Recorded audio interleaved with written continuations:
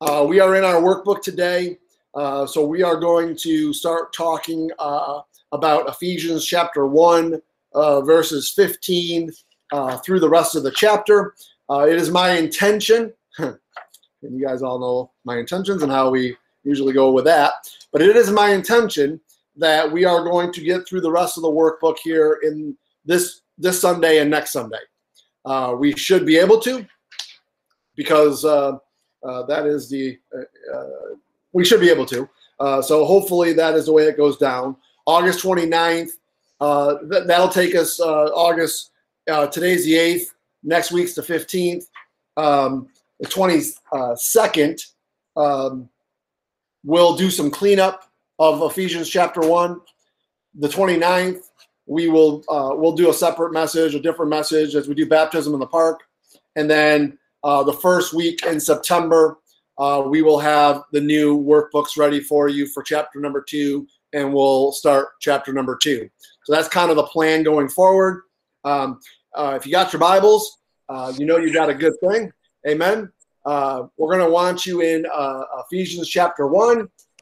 The other place I'm going to want you in your Bibles is Matthew 22. Matthew 22. So you're going to be in Ephesians 1 and Matthew 22. Let's go ahead and start with Ephesians chapter 1. I'm just going to go ahead and read the passage that we're going to be discussing, and then we'll start in the workbook and go from there. So Ephesians chapter 1, verse number 15 is where we're going to start. Paul says, "Wherefore I also, after I heard of your faith in the Lord Jesus and love unto all the saints, cease not to give thanks for you, making mention of you in my prayers, that the God of our Lord Jesus Christ, the Father of glory, may give unto you the spirit of wisdom and revelation in the knowledge of him, the eyes of your understanding being enlightened, that you may know what is the hope of his calling, and what the riches of the glory of his inheritance in the saints, and what is the exceeding greatness of his power to usward who believe, according to the working of his mighty power, which he wrought in Christ when he raised him from the dead, and set him at his own right hand in the heavenly places, far above all principality and power, and might and dominion, and every name that is named, not only in this world, but also in that which is to come, and hath put all things under his feet, and gave him to be the head over all things to the church, which is his body, the fullness of him that filleth all in all." Now, Father, we come before you, Lord.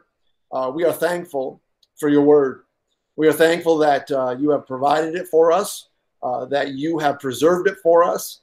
And Lord, we are certainly thankful that you have taught us how to pray.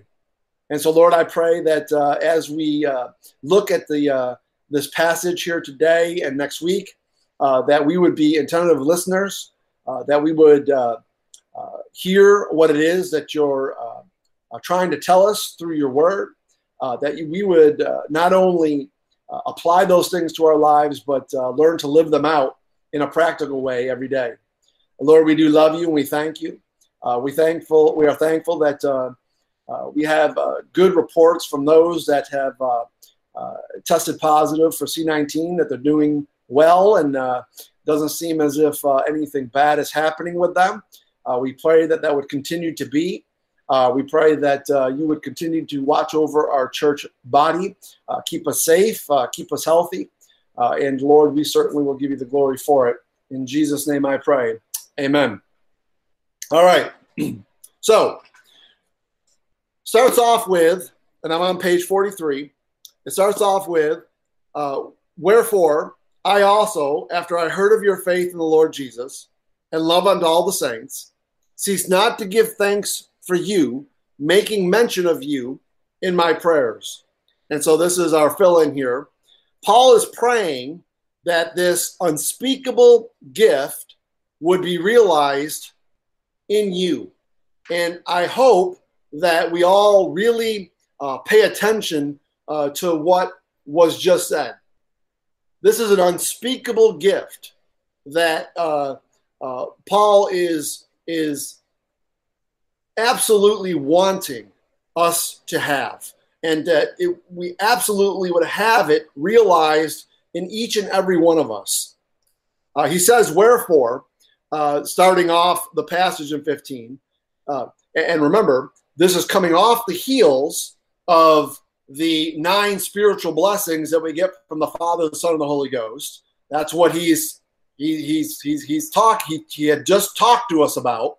And he says, wherefore, because of those promises, those great gifts that we were given from the Father, Son, and the Holy Ghost, Paul is now going to pray for their continued growth in them, that we would continue to grow in those blessings that we've been given. And he goes on to say that we cease not. Listen, he's saying and continuing to thank God for them night and day. And of course, we know 1 Thessalonians 5:17, Paul tells the Thessalonians there to pray without ceasing. So, in other words, these are things that Paul is identifying as non-negotiable for the body of Christ. These are things that must be what the body of Christ is seeking after. These are things that must be what each individual person is following after. I can't emphasize the importance of that. Again, in your book, it says it might be important to pay attention to how Paul prayed, as he was, after all, the apostle to the Gentiles for this dispensation. Your doctrine, and that's your fill in the blank there, will affect your prayers. And the question is did you know that? I pause for emphasis.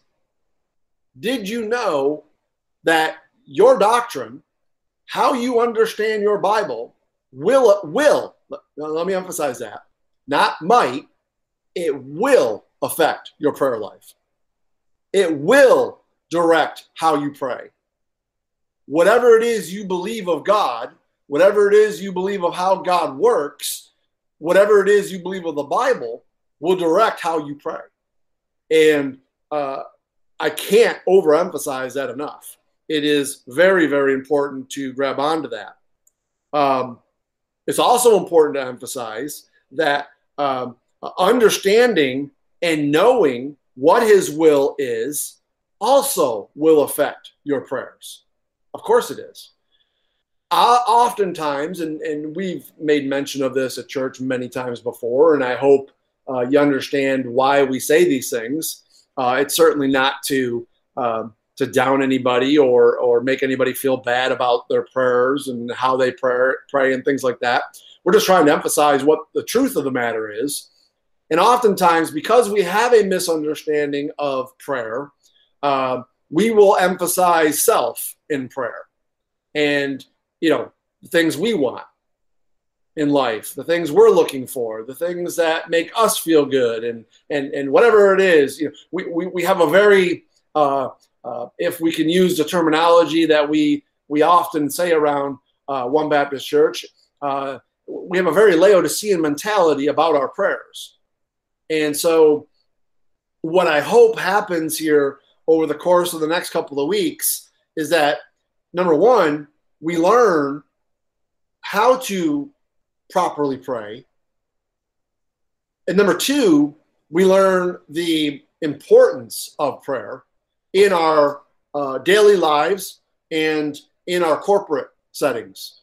Obviously, the place where I say we can emphasize that the most is in church when we're coming together on Thursdays and Sundays. But also take note that we also have Brother Jim has been doing all-night prayers, and we've been doing that now for quite some time. Unfortunately, we're going to have to, for the sake of safety for right now, we're going to put off our next one here for a little bit. But eventually, we're going to get back to that. And I just want to overemphasize the importance of our church members making time to be there that night. And listen, don't just go. Pray with your brothers and sisters. You don't need to just listen to everybody's prayers. your brothers and sisters in Christ. You can pray too. And, I can't overemphasize the importance of all that to our body, to anybody. These are things that are not just negotiable. They are necessities to a healthy body. And I would also overemphasize the importance of every individual understanding that. We put out there 3 months in advance when our next prayer night's going to be. There's really no reason, in my humble opinion, for anybody to be able to come up with an excuse not to come, because that's what it is. And I hope everybody hears what I'm saying. I hope nobody takes offense to that. I'm not trying to be mad or rude or anything like that. I'm just being honest. If you don't come to prayer night, you've made excuses why not to come, because you can. There's always ways around everything. If you make it important, you'll be there. No one's asking you to be there for 12 hours. What we are asking is hey, carve out an hour. Come, join your brothers and sisters, and pray with them. What could honestly be more important on a Friday night than that? And if you want to have excuses, then hey, you certainly can do that. I just want you to know that whatever excuses you're making, it is affecting your body as fellow believers, and you need to understand that, because it's true. And again, that's not a commendation, not me condemning anybody. It's not me coming down on anybody. It's just your pastor coming at you with a pastor's heart, saying, "Hey, if Brother Jim and oftentimes some other folks, Carrie included, can sit there for 12 hours and pray, why can't you come and pray for an hour? Come on, there's something wrong if you cannot do that." So I hope you hear my heart on that. I hope you really do, and understand that. Okay, with that being said, we need to understand letter C on page 43. Faith without prayer is a buried faith, and it will die. We can have dead faith. James talks all about that in his second chapter of his epistle. Prayer that is abominable to him will not be heard. And I want you to know that. Praying like a natural man will not be heard. So those are your two fill in the blanks there. Prayer that is abominable to him will not be heard. Praying like a natural man will not be heard. Let me give you a couple of verses. There's many I could give, but just let me give you a couple just to kind of show you that what I just said there is biblical. Proverbs 28:9 says this: "He that turns away his ear to hearing the law, even his prayer is an abomination." So there you go. Proverbs 28:9. Isaiah 59:2, the prophet Isaiah says, "But your iniquities have separated between you and your God, and your sins have hid his face from you, that he will not hear." So there's some good Old Testament verses on the subject. But hey, Pastor, that's Old Testament. Okay, well, how about Jesus? Do you think we can go there and see what he had to say about it? John 9:31, Jesus says this: "Now we know that God heareth not sinners. But if any man be a worshiper of God and doeth his will," and if you were in John chapter 9, verse 31 right now, I would underline that, "and doeth his will, him he hears." So what is the requirement for God to hear your prayers? You're doing his will. Okay? Now understand that, because remember what I just said about the whole praying thing.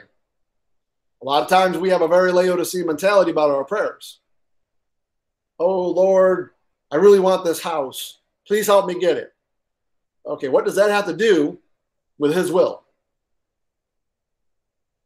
The answer is absolutely nothing.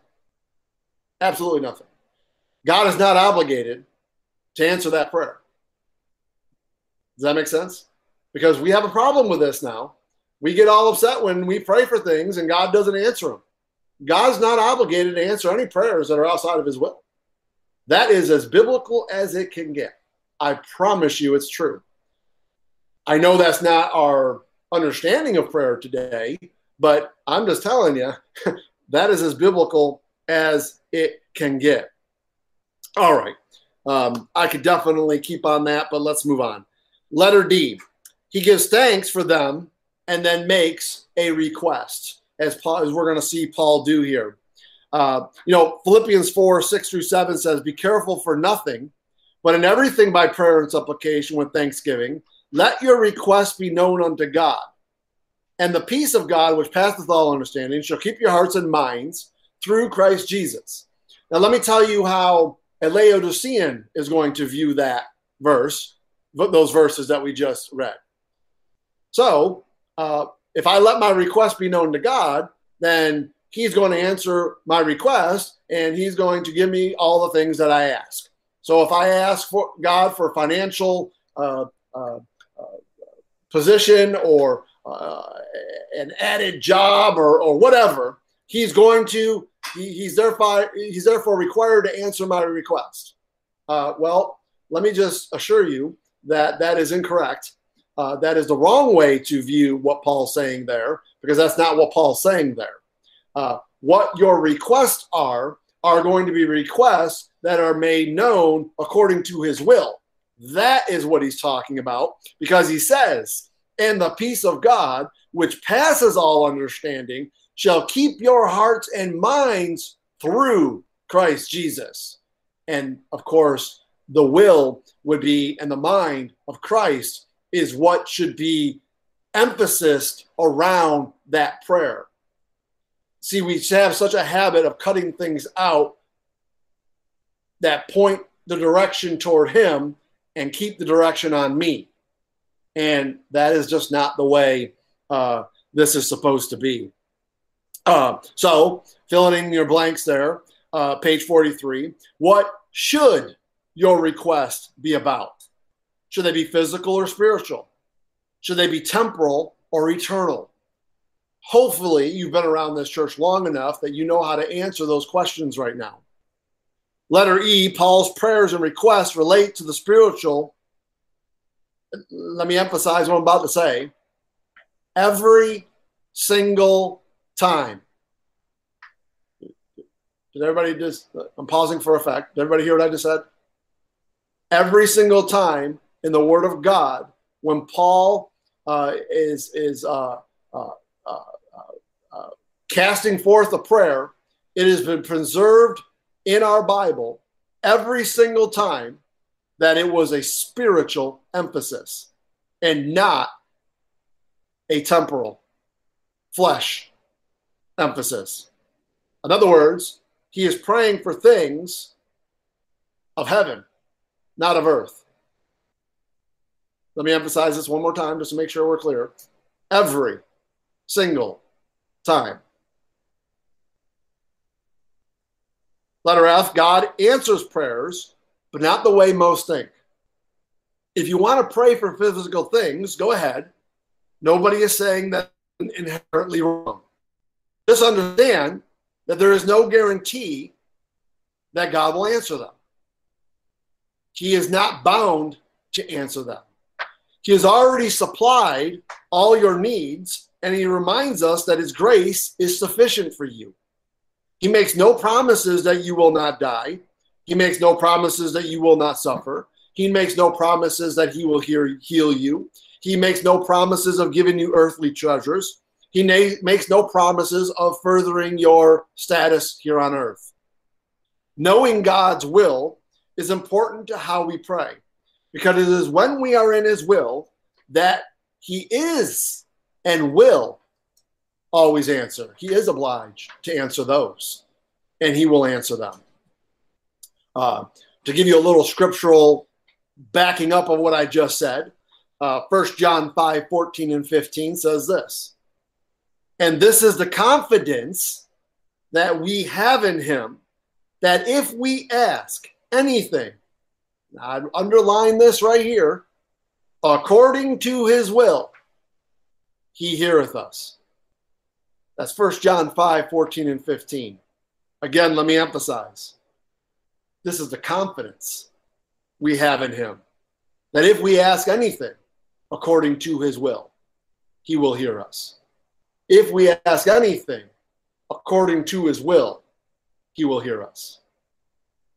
I hope you're starting to grab onto what our prayer life should look like and how God emphasizes it in his book. Ephesians 1:17 and 19 says that the God of our Lord Jesus Christ, the Father of glory, so this is what Paul is now praying for. Very, very important to grab onto this.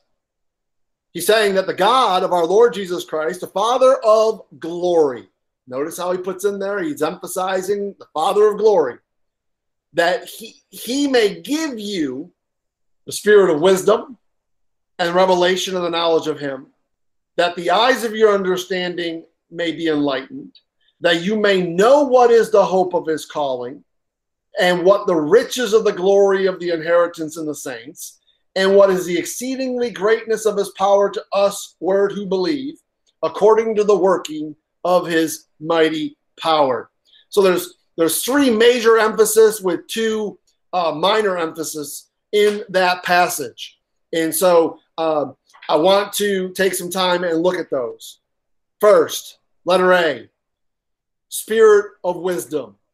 Paul is praying that we would have a spirit of wisdom, that our life, our desires towards God and his wisdom become something that we desire daily.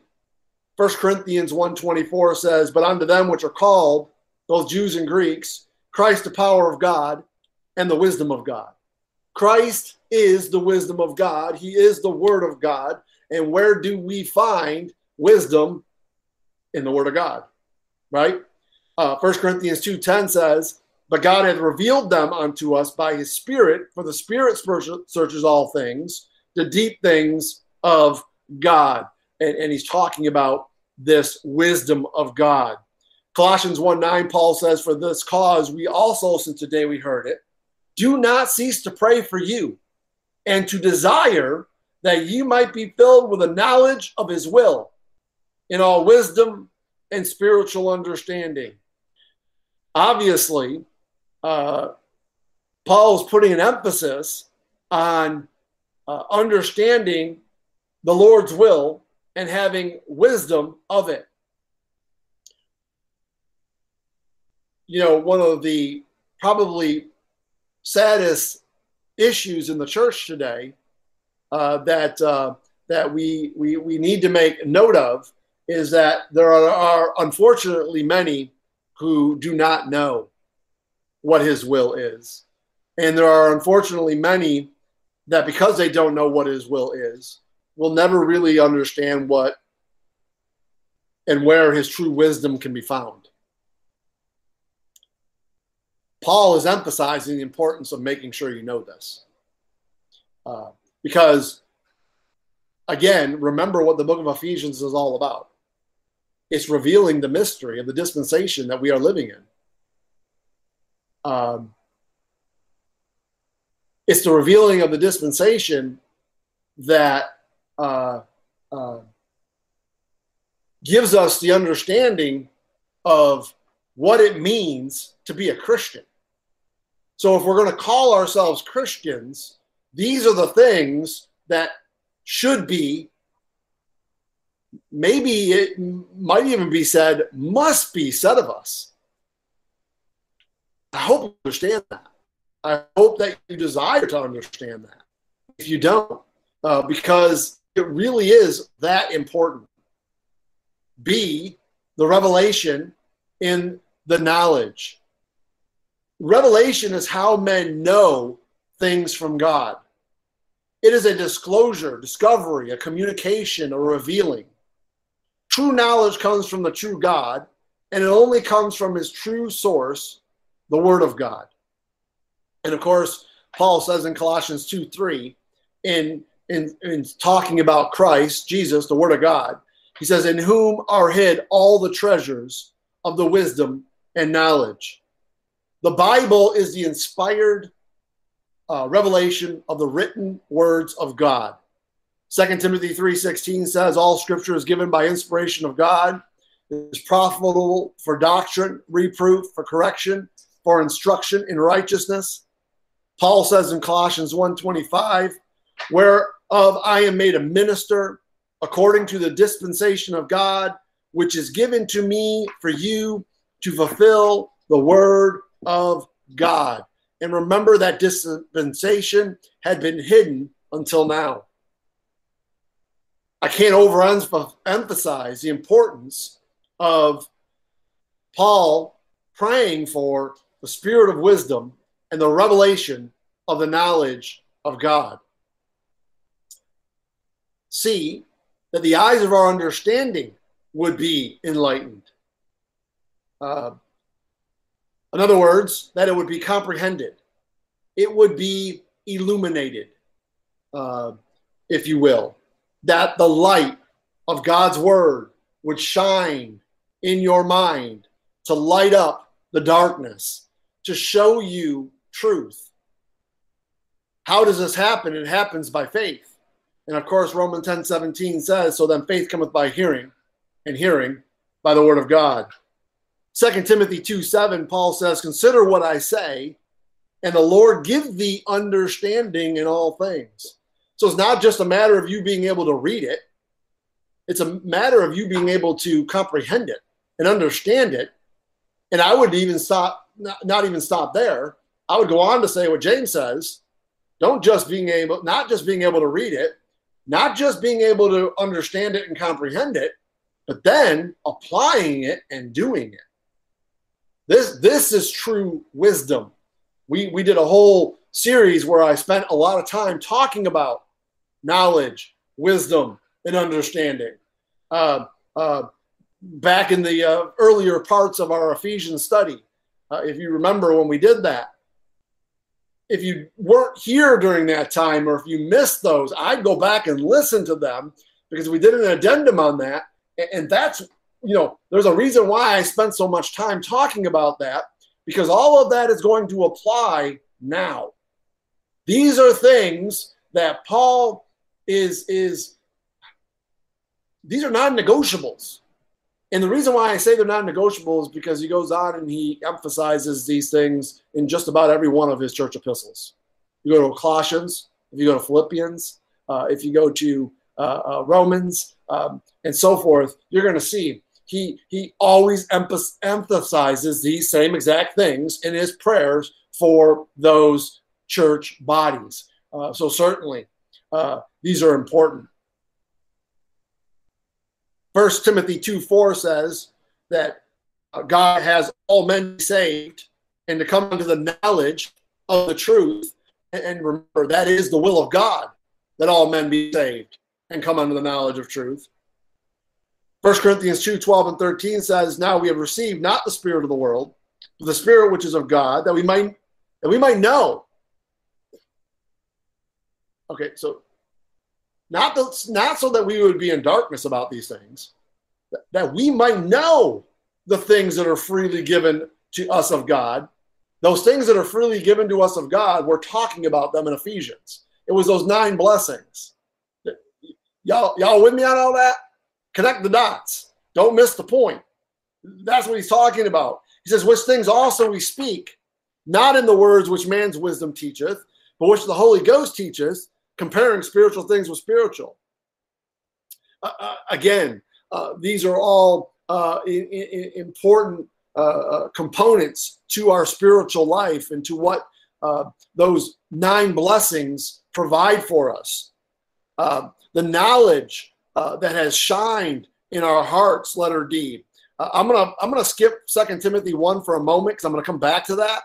But notice in 2 Corinthians 4:4, Paul says this, that the God of this world, that's the little g, Satan, has blinded our hearts and blinded our minds to them which believe not, lest the light of the glorious gospel of Christ, who, by the way, is the image of God, would shine unto them.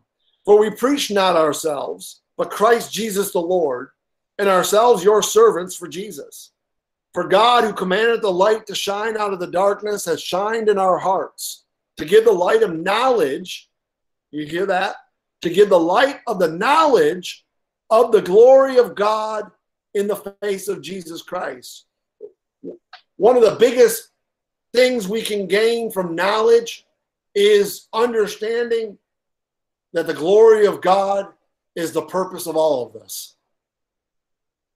And if we don't grab that, we could definitely be missing something. So what is opposite of this? Well, in Ephesians 4:18, Paul says we can have our understanding darkened. We can be alienated from the life of God through ignorance that is in them because of the blindness of our hearts. This is the opposite of not having spiritual understanding, not having knowledge and wisdom. Ephesians 5:14, Paul goes on to say, wherefore he saith, awake thou that sleepest, and arise from the dead, and Christ shall give thee light. It's not that people don't have the Bible or can't read it. It's they don't believe it because their heart is darkened. The devil is attacking God's word and his doctrines. To combat this, it is quite simple. Know what the Bible says, which is the light for your path. The mystery revealed in Paul is how that immortality, life, and light can be given to a dark world to sinners who didn't deserve it. And they are given a position above every power in the universe through Jesus Christ, which brings glory to God. Man, I would underline that statement right there because it is absolutely 100% important that you get that. The mystery revealed in this book of Ephesians is how that immortality, life, and light can be given, that we don't deserve it, and that we've been given a position above every power in the universe through Christ to bring God his maximum glory. I mean, if I had a microphone right now, I could drop it and we could call this the day. Because that's it right there, man. That is what this is all about. This is what Paul is emphasizing in chapter number 1 of Ephesians. By the way, do you know what God has given to you as a gift to help guide you into understanding these things? Better make sure the one you call yours is doing exactly that. Colossians 1:9 says this, for this cause we also, since the day we heard it, do not cease to pray for you and desire that you be filled with the knowledge of his will and all wisdom and spiritual understanding. That's pretty much what we've just been talking about in Ephesians. Proverbs 9:10 says, the fear of the Lord is the beginning of wisdom, and the knowledge of the holy is understanding. Jeremiah 3:15 says, I'll give you pastors according to my heart, which shall feed you with knowledge and understanding. And I would emphasize that if your pastor or pastors are not doing that according to the will of God, then you need to get out of that church and find a church that is, including ours. Exodus 31:3, and I have filled him with the Spirit of God in wisdom and in understanding and knowledge and in all manner of workmanship, talking about that tabernacle and how God filled this man to build those things within the tabernacle, giving him all the necessary tools to be the workmanship that he was created to be. Hello. Now do you understand what Paul's talking about in Ephesians 2:8, 9, and 10? We are his workmanship created in Christ Jesus. Okay.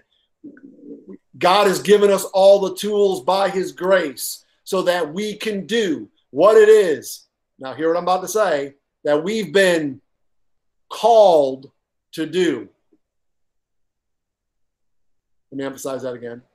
That we've been called to do. Hang on to that word called, We're going to talk about that here in a minute. Letter E, that ye may know. 3 things that we are to set our affections upon.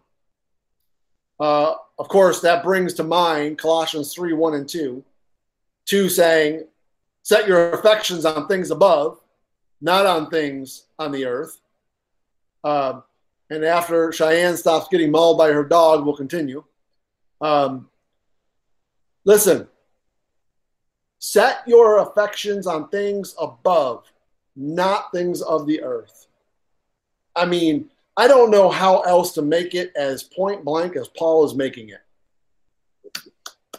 We are not to set our affections on things of the earth. Okay, so now watch this, because the 3 things that he's about to emphasize and that we are to set our affections on are important. Number 1, the Father. All right, remember, we've talked about the Father, the Son, and the Holy Ghost, the 3 blessings of each. Now watch, the Father, that we may know the hope of his calling. 1 Corinthians 1:2 says, unto the church of God, which is at Corinth, to them that are sanctified in Christ Jesus, called to be saints, with all that in every place call upon the name of our Lord Jesus Christ, both there and ours. Ephesians 4:1, I therefore, the prisoner of the Lord, beseech you that you walk worthy of the vocation wherewith ye have been called. Ephesians 4:4, there is one body, one spirit, even as you are called in one hope of your calling.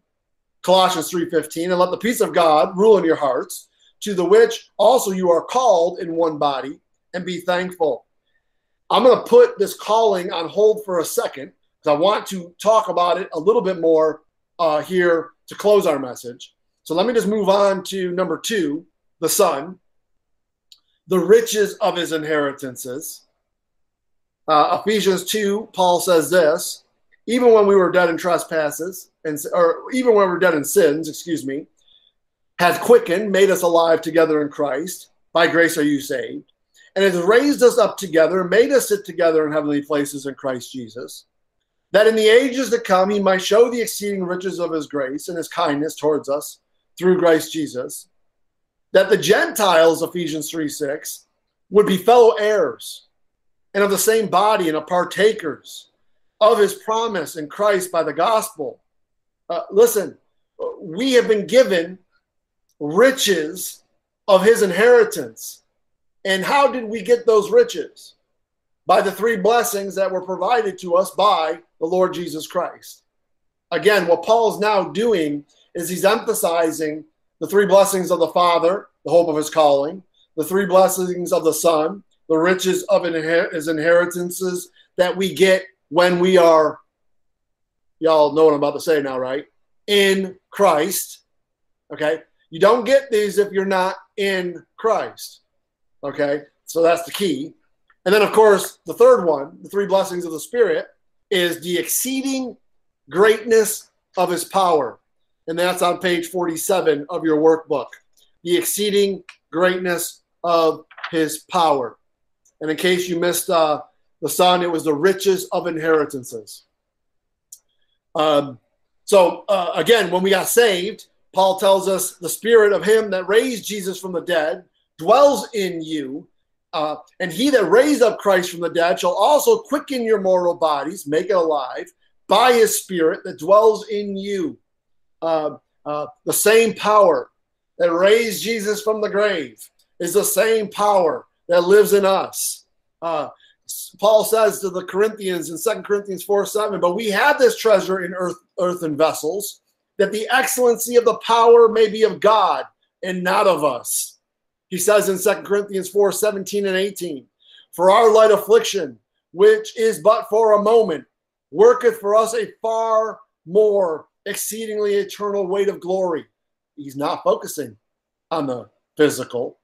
There's much more in the spiritual. While we look not at the things which are seen, but at the things which are not seen. For the things which are seen are temporal, but the things which are not seen are eternal. I just cannot overemphasize how you just cannot come to Paul's epistles and get any idea that Paul had any emphasis on the physical at all. He just didn't. He's constantly focusing us on eternal. 2 Corinthians 12:9, it says, "And he said unto me, my grace is sufficient for thee, for my strength is made perfect in weakness. Most gladly, therefore, will I rather glory in my infirmities, that the power of Christ may rest upon me." And that's coming off of the heels of what most people will say. Well, didn't Paul pray for the thorn in his flesh to be removed? Well, okay, yes, he did. But do you understand what the thorn in his flesh was? It was not a physical infirmity. He was being buffeted by Satan. That would be a spiritual infirmity. That was the problem. That's what he was praying for. I digress. The same power that raised Jesus from the grave, you're filling the blank there, lives in us. Hopefully Chris will be feeling better for next Sunday, and maybe we can even sing that song because I think it's appropriate. It is not death we glory in. It's not death we are scared of. It is the resurrection power that we glory in. And when we die, we get all things that he has promised us. Brother Mark Trotter, Brother Gary Neese knows this all too well today. Brother Gary Neese is sitting with us today in heavenly places. He is having church with us today. I am thankful to know and be assured of that. You should be as well. Just because a brother or sister is passed on into glory does not mean they are still not part of our body, because they are. And that is an assurance that we can rest upon. The prayer then is to increase in love, joy, hope, and the peace of God. And we know that this peace passes all understanding, and it shall keep our hearts and minds through Christ Jesus. This assurance is something that we have. All right, with that being said, I'm done with the notebook. I'm going to finish today's message from some notes I took that I wanted to emphasize here. So if you got your pen, you might want to take some notes down, whatnot. But let's go ahead and finish up here. Just so everyone knows, so we're all on the same page. I will be done by 12. So we got about 35 minutes here. What was the last blank? Let me look again. The last blank was, and when we die, we get all things that he has promised us. All right, good. All right. So I want to take an overview look of what we're looking at here in this passage. So understand this. We were prepared by the will of the Father, chosen in Christ, adopted as sons, accepted in Christ. That would be verse 4 through 6. We were prepared by the work of the Son. That was our redemption, that he abounded unto us all wisdom and prudence, and he gave us an inheritance. Again, you're seeing these things in this in this prayer. And then we were prepared by the witness of the Holy Ghost, Holy Spirit. He revealed to us. He sealed us, and he gave us the earnest of our inheritance. These three form the basis of what Paul's praying about, and where Paul is wanting us to know what God has given to us. He has given us a spirit of wisdom and revelation and the knowledge of him. He's given us the ability to have our eyes and understanding to be enlightened. He wants us to know the hope of his calling, so that we would know the riches of the glory of his inheritance, and so that we would know the greatness of his power to us. I think it was Brother Jim and myself were talking about this on Wednesday in discipleship. Listen, what I want you to understand and what you need to emphasize, and what Paul is saying here, is the same power that raised Jesus from the grave, the same power that set Jesus at the right hand of the Father, the same power that is above all principalities and powers and dominions and mights, the same power that has put all things under his feet, the same power that gave him to be head over all things. It is the same power that lives inside of you and me if we are his. That's what Paul's emphasizing here. In other words, then why are you acting like the sinner you were and not the saints you've been called to be? Pausing for emphasis, because this is important. What is this hope of his calling? What is it? First thing I want to make note of, Israel had a calling and a hope. But their calling and hope was connected with a land and a people here on earth who were waiting for the coming of a Messiah, king, to sit on a throne of David. This is not our calling. This is not our hope. Pausing to emphasize.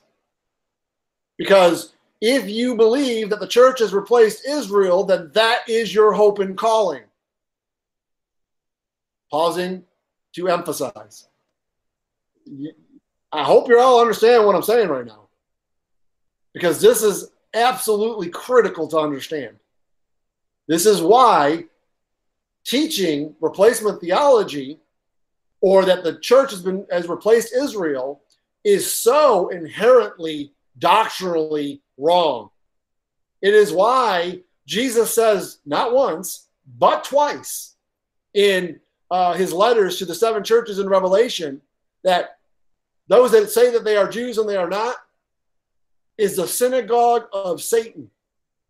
Because one of the major problems that you're going to run into if you think you have replaced Israel is understanding what is the hope of your calling. You are not going to understand what is your purpose. You are not going to understand what is the kingdom of God and the purpose of your placement in the kingdom of God when you called on the Lord Jesus Christ as your Savior and you got placed in Christ. Man, if I could amen the preacher right now, I would. Because what I'm telling you right now is, this is it, man. This is where the rubber meets the road. This is what separates biblical Christianity to Laodicean Christianity. Here it is, right here. Our calling and hope was hidden since the world began. So Israel could not have known our hope and calling. And if Israel could not have known our hope and calling, then there's no way we could have replaced them, because God would have never changed the program. Y'all, pausing to emphasize, y'all understand that? It's an impossibility. This is why this book of Ephesians is so very important to understand, to really grab on to what Paul is trying to tell us. Listen, we find hope and calling linked together in Ephesians chapter 4, in verse number 4, where Paul says, there's one body and one spirit, even as ye are called in one hope of your calling. The hope is found in Colossians 1:27. You ready? To whom God would make known what is the riches of the glory of this. Here's some knowledge. Here's some understanding. Remember, Paul was praying that we would know this stuff, that we would that it would be made known, the riches of the glory of his mystery among the Gentiles, which is Christ in you, the hope of glory. Amen. You want to know the hope of his calling? Well, number one is Christ is in you, the hope of glory. Israel never had that hope. They never could have that hope. They weren't looking for a Messiah in them. They were looking for a Messiah on the throne of the King of David. We are looking for a king that sits on the throne of our hearts. Those are two different things. Very, very vastly different things. And if you are a Christian, you have that hope of glory in you. I want to emphasize again, then why are you acting like the sinner you once were and not acting like the saint you have been called to be? Again, dropping the mic. So where our hope is marks the place where our calling is. Right? Right? I hope people are shaking their heads. Right? Okay. So what are we called to be in Scripture? Well, Romans 1:7 says, to all that be in Rome, beloved of God, called to be saints.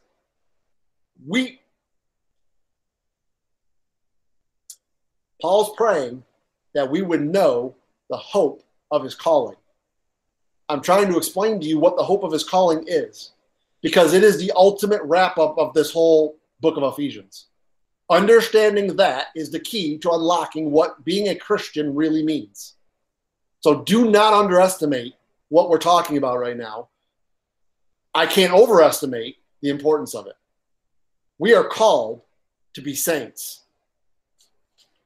1 Corinthians 1:2, Paul again says, unto the church of God, which is at Corinth, to them that are sanctified in Christ Jesus, called to be saints.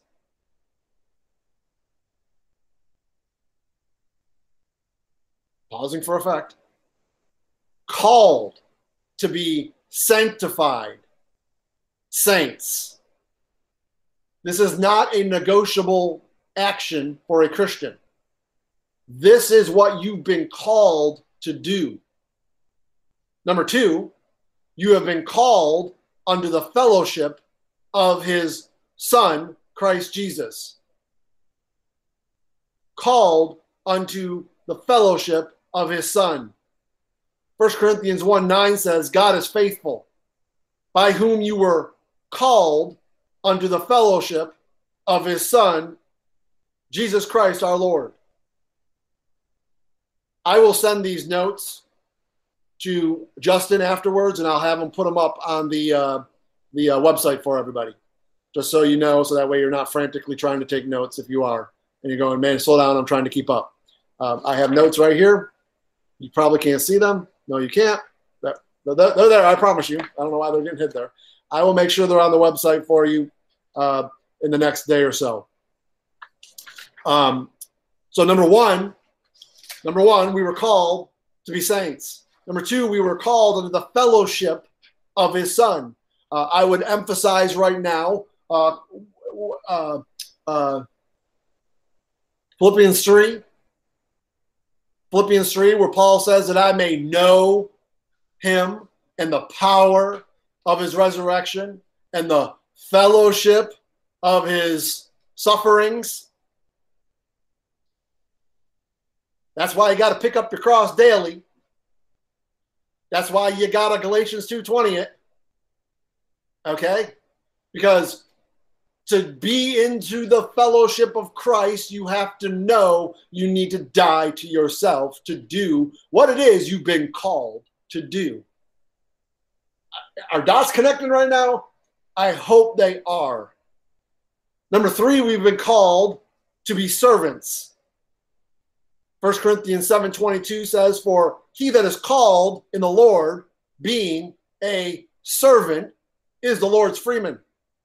Likewise, also he that is called, being free, is Christ's servant.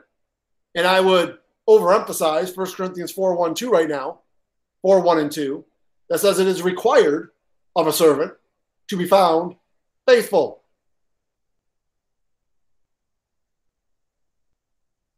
Pausing for effect. Number four, we have been called unto liberty. Now hear what I'm about to say. This is very important. We have been called unto liberty from the bondage of sin, not to continue in sin. You hear what I said? I hope so. Many a Christian does not understand this. Many a Christian does not live their lives according to this. But if we want the absolute biblical precedence to it, let me repeat what I said. We have been called unto liberty from the bondage of sin, not to continue in sin. Galatians 5:13 says, for brethren, you have been called unto liberty. Only use not liberty for an occasion to the flesh. Pausing to emphasize. First Thessalonians 4:7. For God hath not called us unto uncleanliness, but unto holiness. 1 Peter 1:15. But as he which hath called you is holy. Y'all hearing this, man? But as he which has called you is holy, so be ye holy in all manner of conversation.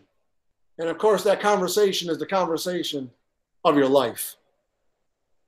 All manner. That's what you've been called to.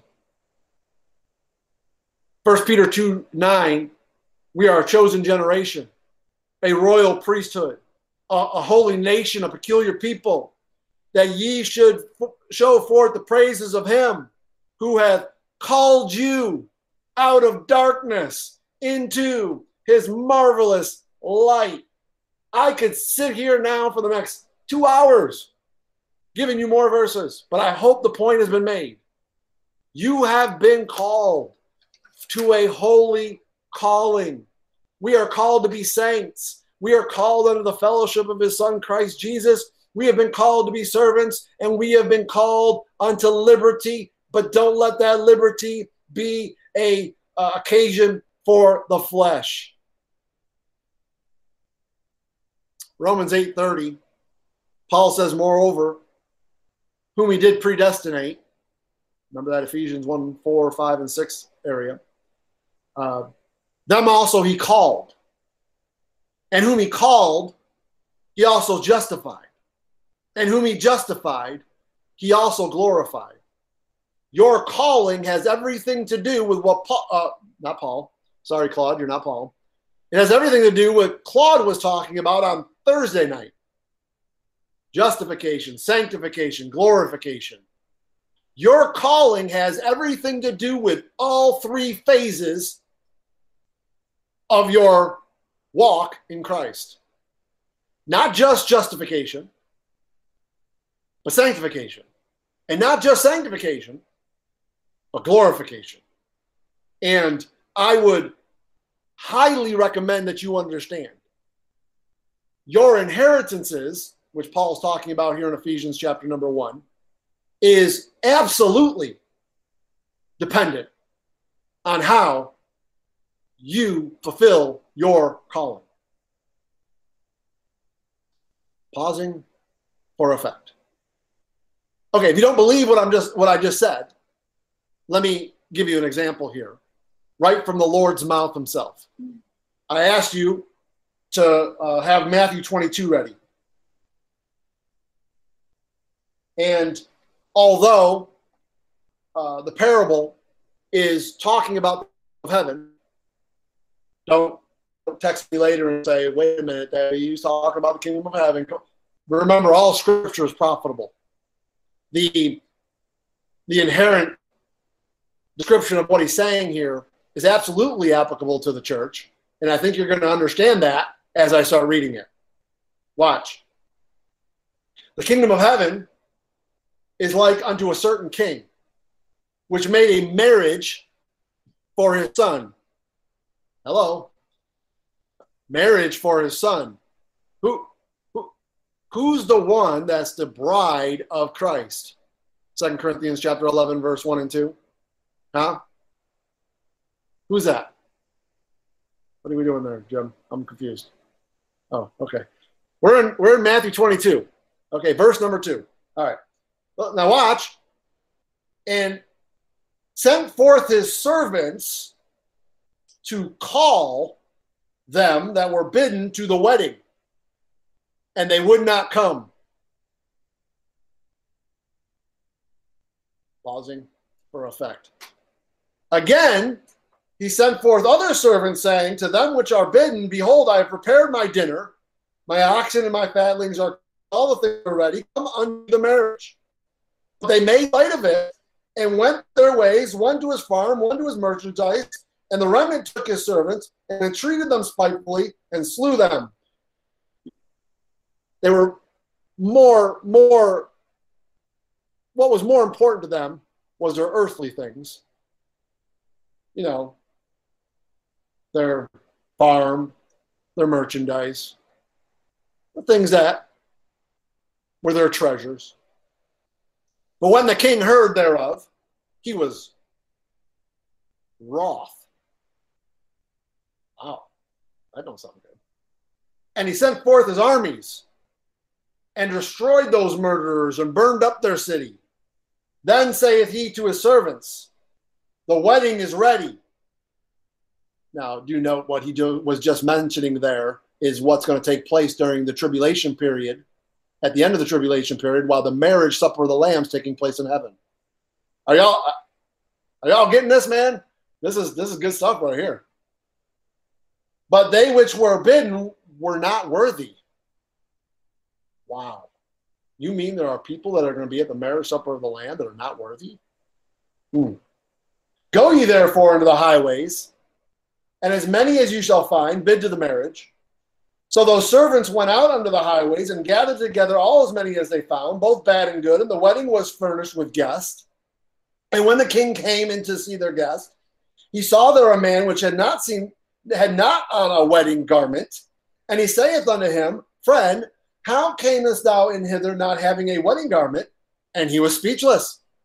Then said the king to the servant, Bind him hand and foot and take him away and cast him into utter darkness. Does that mean he lost his salvation? No. That means he was ashamed and he was cast out of what could have been. There will be weeping and gnashing of teeth. 1 Corinthians 3, and he shall suffer loss. Y'all getting this, man? Y'all seeing the tie here to the tribulation period of what's going on down on the earth, with the marriage supper of the Lamb, what's going on in heaven, with what takes place and what did take place in the judgment seat of Christ. Now watch verse 14. Christian, pay attention. For many are called, but few are chosen. He said, well, wait a minute. What does that mean? Does that mean I lose my salvation? No. What that means is many are called to put on that wedding garment. Few are chosen to actually put it on. So are you going to be naked that day? Are you going to suffer loss? Are you going to not have crowns to cast before your king? Or are you going to be the called, chosen ones? Pausing for emphasis. Now you know why I say those things when I say them. I have biblical evidence to back up why I'm saying it. Now, Paul says in 2 Timothy 1:9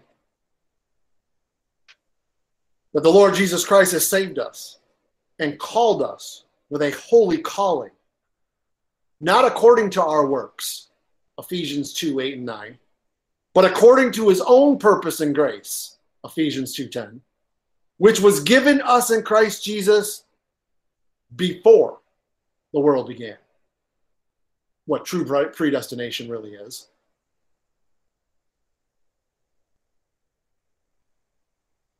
What is his purpose? We know that because Paul wraps it up in Ephesians 3:21 when he tells us what the purpose is. It's to glorify God. Start putting the pieces of the puzzle together now, folks. How do we glorify God? By making sons of God. And how do we do that? By win, build, send. You know what's interesting is in the Old Testament,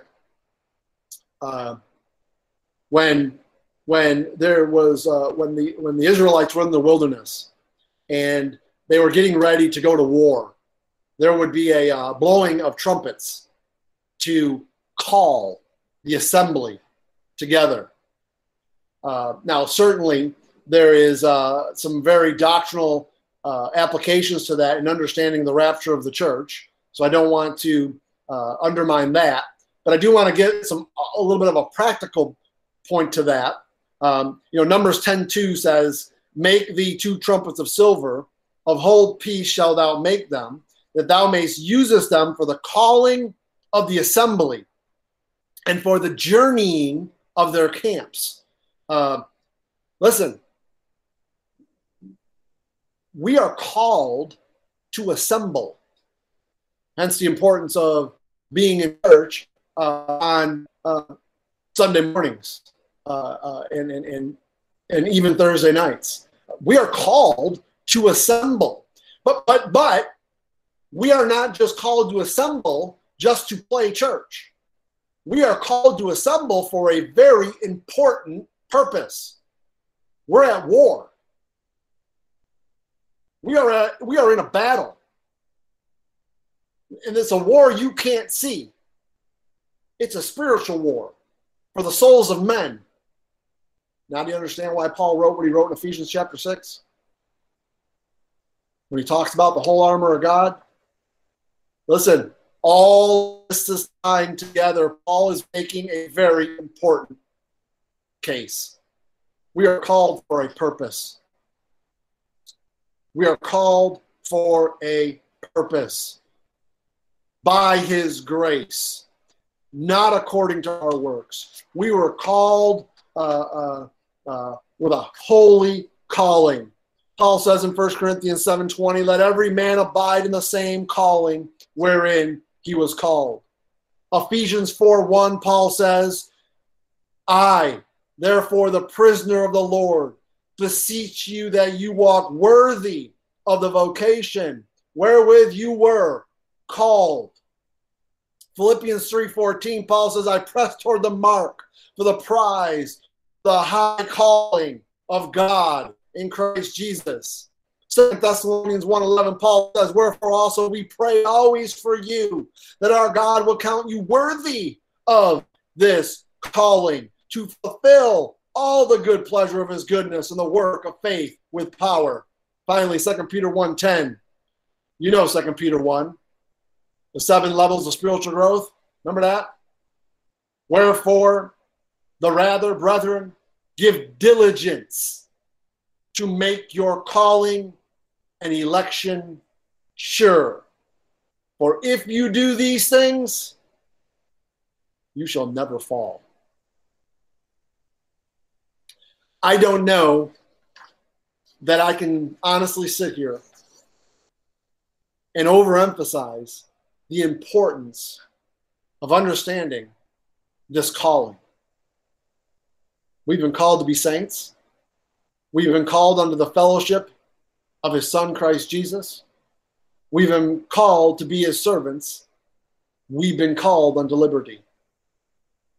Paul is praying that we would know, have knowledge and understanding of this calling.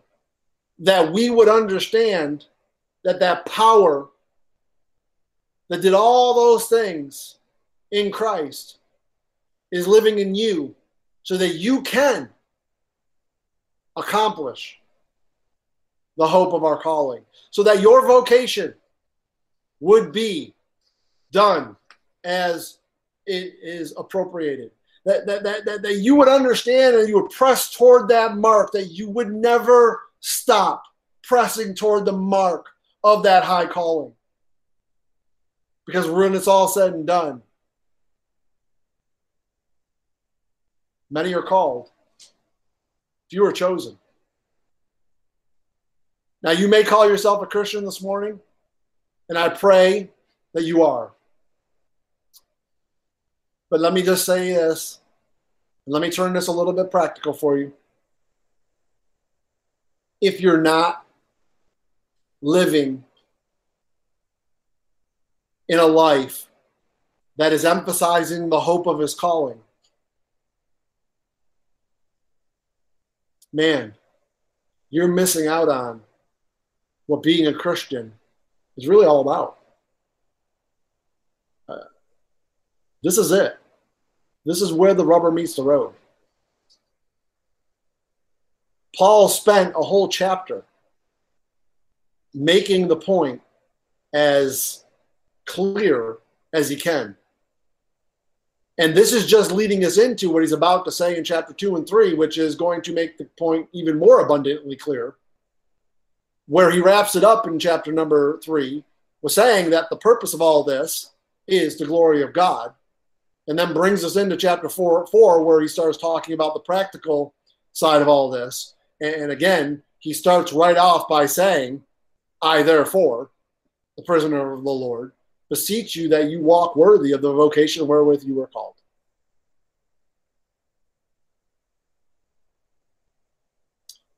I hope that was a help to you this morning. I wish we were in person, because I think this is an important message. They all are, but this one really emphasizes some very important aspects of the Christian life. I would highly encourage you to go back and listen to it again if you need to. I will make sure these notes are up for you the next couple of days. I will email them to Justin as soon as we're done. And as soon as he gets a chance, he can put them up for you. We live in a day and age, man, where, especially with everything that's going on, where fear is ruling the day and is keeping us from doing all that we've been called to do. Now, let me just say this: that's just our excuse today, because yesterday we had an excuse. Last year we had an excuse. 5 years ago we had an excuse. That's just our excuse for today. And tomorrow we'll have an excuse if we don't stop going in the direction we're going. We have been called to do something. Your salvation is not about you. It never was. It never will be. Your ability to be all that you've been called to be is either exercised by walking in the Spirit or not if you continue to walk in the flesh. I want to make sure I'm clear by saying this is not a salvation or lack of salvation message. In other words, if you're not doing these things, it doesn't mean you're not saved. I'm not saying that. You could be grieving the Spirit. I would say if you're not doing these things, I do think it's a cause of concern. But what this is a call to be the Christians that we are meant to be. We have a purpose. We have a job to do. Ephesians was not written to pastors. Ephesians was written to everybody. You call yourself a Christian, you have a vocation. Now walk worthy of that vocation. Because if you don't walk worthy of it, there is consequences. Again, those consequences are not loss of salvation. But what those consequences are is a loss of inheritances, a loss of rewards, and potentially a loss of the wedding gown, i.e. Proverbs 31. I certainly don't want anybody in this church to ever have to deal with that on the day of judgment. So know the hope of your calling. It's not very difficult. And do what you've been called to. Stop acting like the sinner you were. Start acting like the saint you are. Understand and know the fellowship that you have with the Lord Jesus Christ. Know that it's not just you know him, but to be in fellowship with somebody, he needs to know you too. Be his servant. If you call him Lord, do the things that he's called you to do. Right? Why call me Lord, Lord, and not do the things that I say? And know that your liberty that you have in Christ is not giving you occasion for the flesh where you can continue in sin. No, you've been called to be holy. So be holy as he is holy. By doing these things, you will fulfill the purpose that you have been meant to do. And that is to win people to Christ, to build them up in their faith and send them out to do the same thing. All right, church. That's pretty much all I have today. I do love y'all, man, and I do appreciate all of you. Yeah, Peyton, you're right. Choose this day who you will serve. Amen.